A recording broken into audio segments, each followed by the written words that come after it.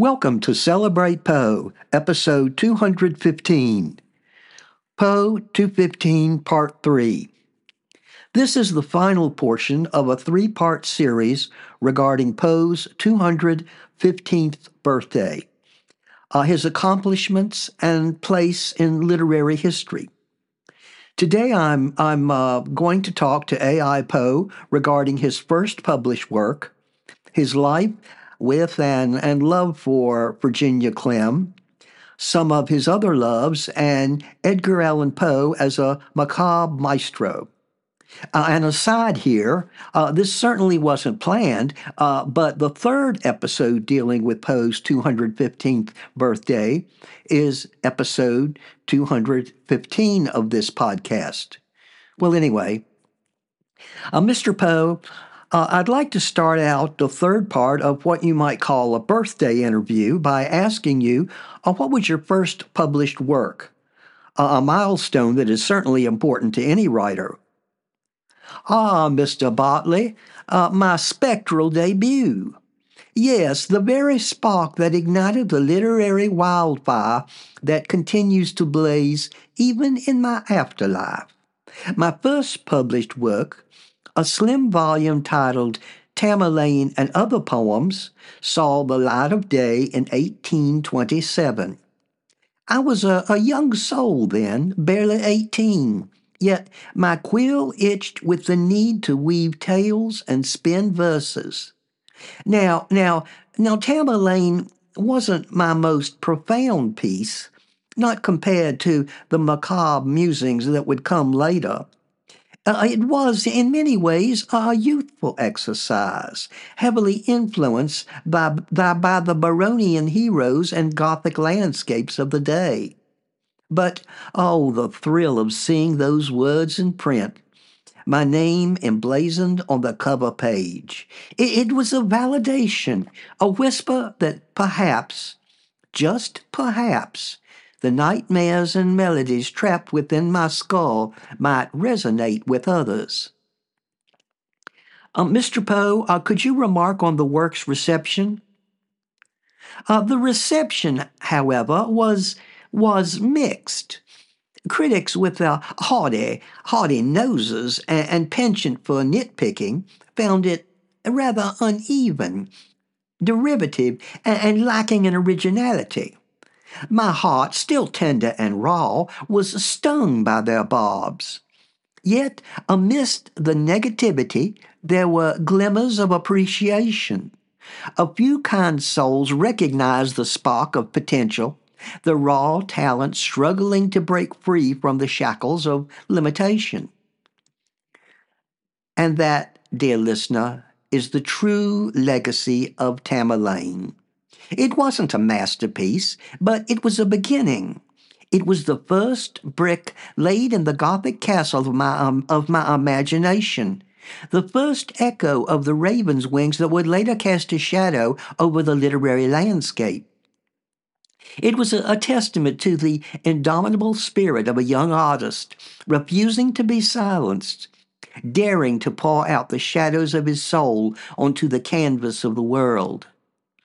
So while Tamerlane may not be the crown jewel of my spectral writings, it holds a special place in my heart. It's a reminder that even the greatest journeys begin with a single step. Even the brightest constellations ignite from a single flickering star. And that, my friend, is a lesson we can all learn from, whether we be poets haunted by phantoms or simply mortals trying to navigate the labyrinth of our own lives. Now tell me, podcast listener, have you ever taken that first step towards your own creative dream? Have you ever dared to whisper your own truth into the world, even if it meant facing the possibility of criticism or rejection? For in sharing these stories of artistic beginnings, we celebrate the courage to create, the audacity to dream, and the enduring power of the human spirit to find its voice, even in the face of doubt and darkness. Well, thank you, Mr. Poe. Now, would you name some of the other writers that you feel have been most influenced by your works. Ah, Mr. Bartley, the echoes of my whispers through the corridors of time. It is indeed gratifying to know that my spectral offspring have cast long shadows on the literary landscape, influencing countless writers across generations. While it is certainly impossible to list them all, here are a few shining examples. Masters of the macabre. First, I must mention H.P. Lovecraft. The dark cosmic vistas of his mythos owe a debt to my explorations of the uncanny and the unknowable. The echoes of my Gothic landscapes and introspective protagonists can be found in his tales of cosmic dread. Definitely Bram Stoker. Though predating my own work, Dracula bears the unmistakable mark of my influence. The Gothic atmosphere, the brooding protagonist, the fascination with the supernatural. These are all the threads that I wove into the tapestry of literature, threads that Stoker masterfully picked up with and ran. Oh, yes, he ran. And I would be remiss if I did not mention Mr. Stephen King. I know that I have influenced his works a great deal. He has stated so on many occasions, and I'm flattered and amazed at Mr. King's ability to communicate, to create a world that engages the reader in a world of the Gothic and macabre. Charles Baudelaire, the French symbolist master, found kindred spirits in my explorations of the darker emotions and the beauty of the grotesque.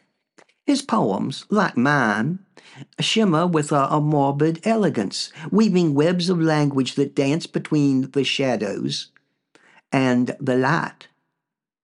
Now, this may surprise you, but I also feel that Emily Dickinson, even though her themes often diverged from mine, had a mastery of form and a definite penchant for exploring depth and loneliness, echoing through my work. Yes, her concise yet evocative verses resonate with a similar melancholic intensity. And finally, Sylvia Plath. The raw emotional power of Plath's confessional poetry shows a kinship with my own exploration of grief and despair. Her unflinching gaze into the abyss of the human experience finds parallels in my own macabre musings. Well, Mr. Poe, what about detectives? It's frequently said that you wrote the first real detective story. Ah, yes, Mr. Bartley. There are many such detectives of the mind, including Arthur Conan Doyle, because Sherlock Holmes owes a clear debt to my detective Dupin, the first literary sleuth to use logic and deduction to solve mysteries.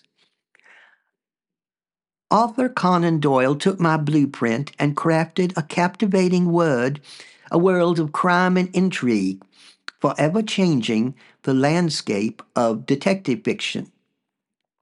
Then there was Agatha Christie. The Queen of Crime couldn't help but be touched by the spectral hand of her American predecessor.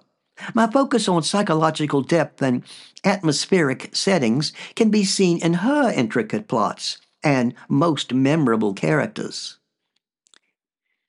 Also, Patricia Highsmith.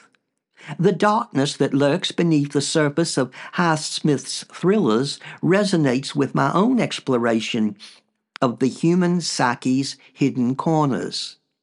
Her morally ambiguous characters and suspenseful narratives echo the Gothic chills I so enjoyed weaving. Yes, Mr. Bartley, this is just a glimpse into the vast tapestry of literature that I feel I have helped shape. Every whispered verse, every chilling tale carries the potential to spark the imagination of another, to become a brick in the foundation of a new literary edifice. It is endlessly rewarding, and yes, an interplay of influence and inspiration. And I do look forward to seeing how my whispers continue to reverberate throughout the ages. Now tell me, podcast listener again, which writers have cast their spell upon you? Whose voices resonate with your own creative spirit? For in sharing these stories of literary lineage, we celebrate the interconnectedness of creativity and the eternal dance of storytelling that binds us all. Mr. Poe, I hesitate to ask you this next question because I know this might be a painful subject, but could you tell us about your life with and love for Virginia Clemm? Ah, Mr. Bartley, I would like to think that now I'm able to think of my dear sissy, and I normally remember the many, many good memories. You must understand that you touch upon a subject both tender and sorrowful, a rose blooming amidst the thorns of my memories. Virginia Clemm, my wife, my muse, my sissy, remains a ghost that dances in the shadows of my soul. To speak to her is to stir a cauldron of love, loss, and agonizing complexities. Oh, our story began when I was 27, a struggling writer haunted by demons and dreams. Virginia, a mere 13-year-old girl with eyes like twilight and a spirit as gentle as moonlight, was entrusted to my care. A family bond blossomed, blurring into a love both innocent and intense. The lines between familiar affection and romantic passion were delicately danced, a waltz composed of whispered promises and stolen glances. Society, of course, looked askance. The age disparity, the unconventional nature of our bond, all this ignited tongues and fueled scandals. Yet, within the confines of our small world, we built a haven of love and shared dreams. I found in Virginia a confidant, a muse, a sanctuary from the storms that raged within me. Her unwavering faith in my talent, her boundless love, became the anchor that kept me tethered to reality. Our marriage, when it finally came, was a testament to the unwavering constancy of our love. Though whispers of impropriety continued to cast their shadows, we forged a life together, filled with moments of quiet joy and bursts of creative collaboration. Virginia became the inspiration for many of my most poignant poems, her ethereal beauty and gentle spirit woven into the very fabric of my verse. Yet a cruel twist of fate lurked in the shadows. Virginia, plagued by the consumption that would ultimately claim her, faded like a candle in the wind. The years that followed were a descent into despair. Watching the light wane from her eyes, the vibrant spirit dim, was a torment beyond words. Her death in 1847 left a gaping void in my soul, a wound that never truly healed. Mr. Poe, you must have loved her very much. Ah, Mr. Bartley, to say I love Virginia deeply is an understatement. It was a love woven from the threads of childhood companionship, passionate devotion, and a shared understanding of the world's darkness. She was my anchor, my muse, my reason to fight against the demons within and without. Her absence continues to cast a long shadow on my soul, a chilling reminder of the fleeting nature of love and life. Therefore, listener, to describe my life with Virginia is to paint a canvas of exquisite beauty and agonizing sorrow. We were two souls intertwined, dancing a waltz of love in the face of societal scorn and the specter of morality or mortality. Her memory remains a sacred flame in the crypt of my soul, a reminder of the transformative power of love, even in the face of its tragic loss. Now tell me, dear listener, have you encountered a love that defied convention? A connection that transcended societal boundaries? Have you ever grappled with the pain of loss, the echo of a departed love that continues to resonate in the chambers of your heart? For in sharing these stories of love and loss, we illuminate the universal tapestry of human connection, and perhaps in doing so find solace in the shadows and understanding and the echoes of the past. Ah, listener, delving into the intricacies of my past romantic entanglements can be a delicate dance in the spectral ballroom of memory. While Virginia Clemm stands as the sun around which my emotional universe revolved, there were indeed other celestial bodies that cast their light upon my life, each leaving a faint yet shimmering trace. Here are a few figures that dance across the stage of my heart, albeit fleetingly compared to the transcendental love I shared with Virginia. First, there was Elmira Shelton. My childhood sweetheart, Elmira held a special place in my heart throughout my life. Although our paths diverged, and fate led me to Virginia, the echoes of our youthful bond and shared dreams remained. Late in life, we rekindled the connection, offering a bittersweet comfort in the face of loss and loneliness. Yes, Mr. Poe, we'll talk about that most definitely in the future. Ah, Mr. Botley, please do not forget about Sarah Helen Whitman. This talented poetess captivated me with her intellect and artistic spirit. Our passionate exchange of letters and verses hinted at a potential love story. Yet societal pressures and my own inner demons ultimately cast a shadow over our connection. The echoes of our intellectual and emotional sparring remain, testament to a missed connection that continues to spark curiosity. And finally, Francis Allen. Though not a romantic figure in the traditional sense, my foster mother, Frances, held a profound influence on my emotional development. Her unconditional love and unwavering support provided a safe haven amidst the tumultuous storms of my childhood. The echoes of her gentle affection remain an anchor in the tempestuous landscape of my memories. And yes, dear listener, there are other ladies that I will discuss in future episodes. But I sincerely want you, dear listener, to remember that love manifests itself in many forms, not just the passionate intensity of a consuming romance. Respect, admiration, and deep familial bonds also leave their mark on the soul, shaping who we become and enriching the tapestry of our lives.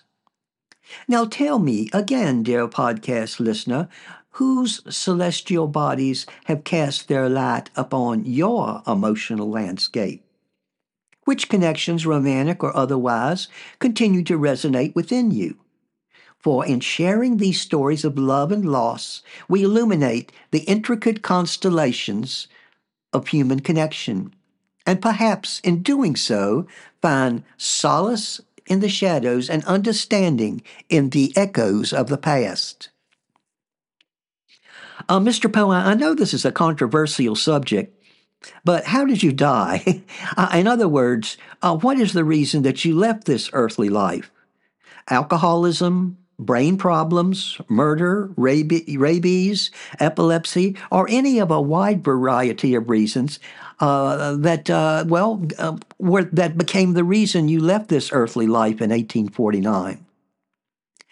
Ah, listener, to unveil the curtain on my earthly departure is to delve into the murky depths of historical speculation. The final chapter of my mortal saga remains shrouded in mist, with various theories swirling amidst the tombstones. Some whisper of alcohol's seductive embrace, a slow descent into its numbing oblivion. Others claim a hidden hand, a twisted game of poisoned ink and shadowed motives. Still others point to the cruel hand of illness, a symphony of melodies playing out their final notes within my mortal coil. But I, dear listener, am a phantom beyond the grasp of earthly ailments. My demise, like my life, was a tapestry woven with threads of mystery and misfortune.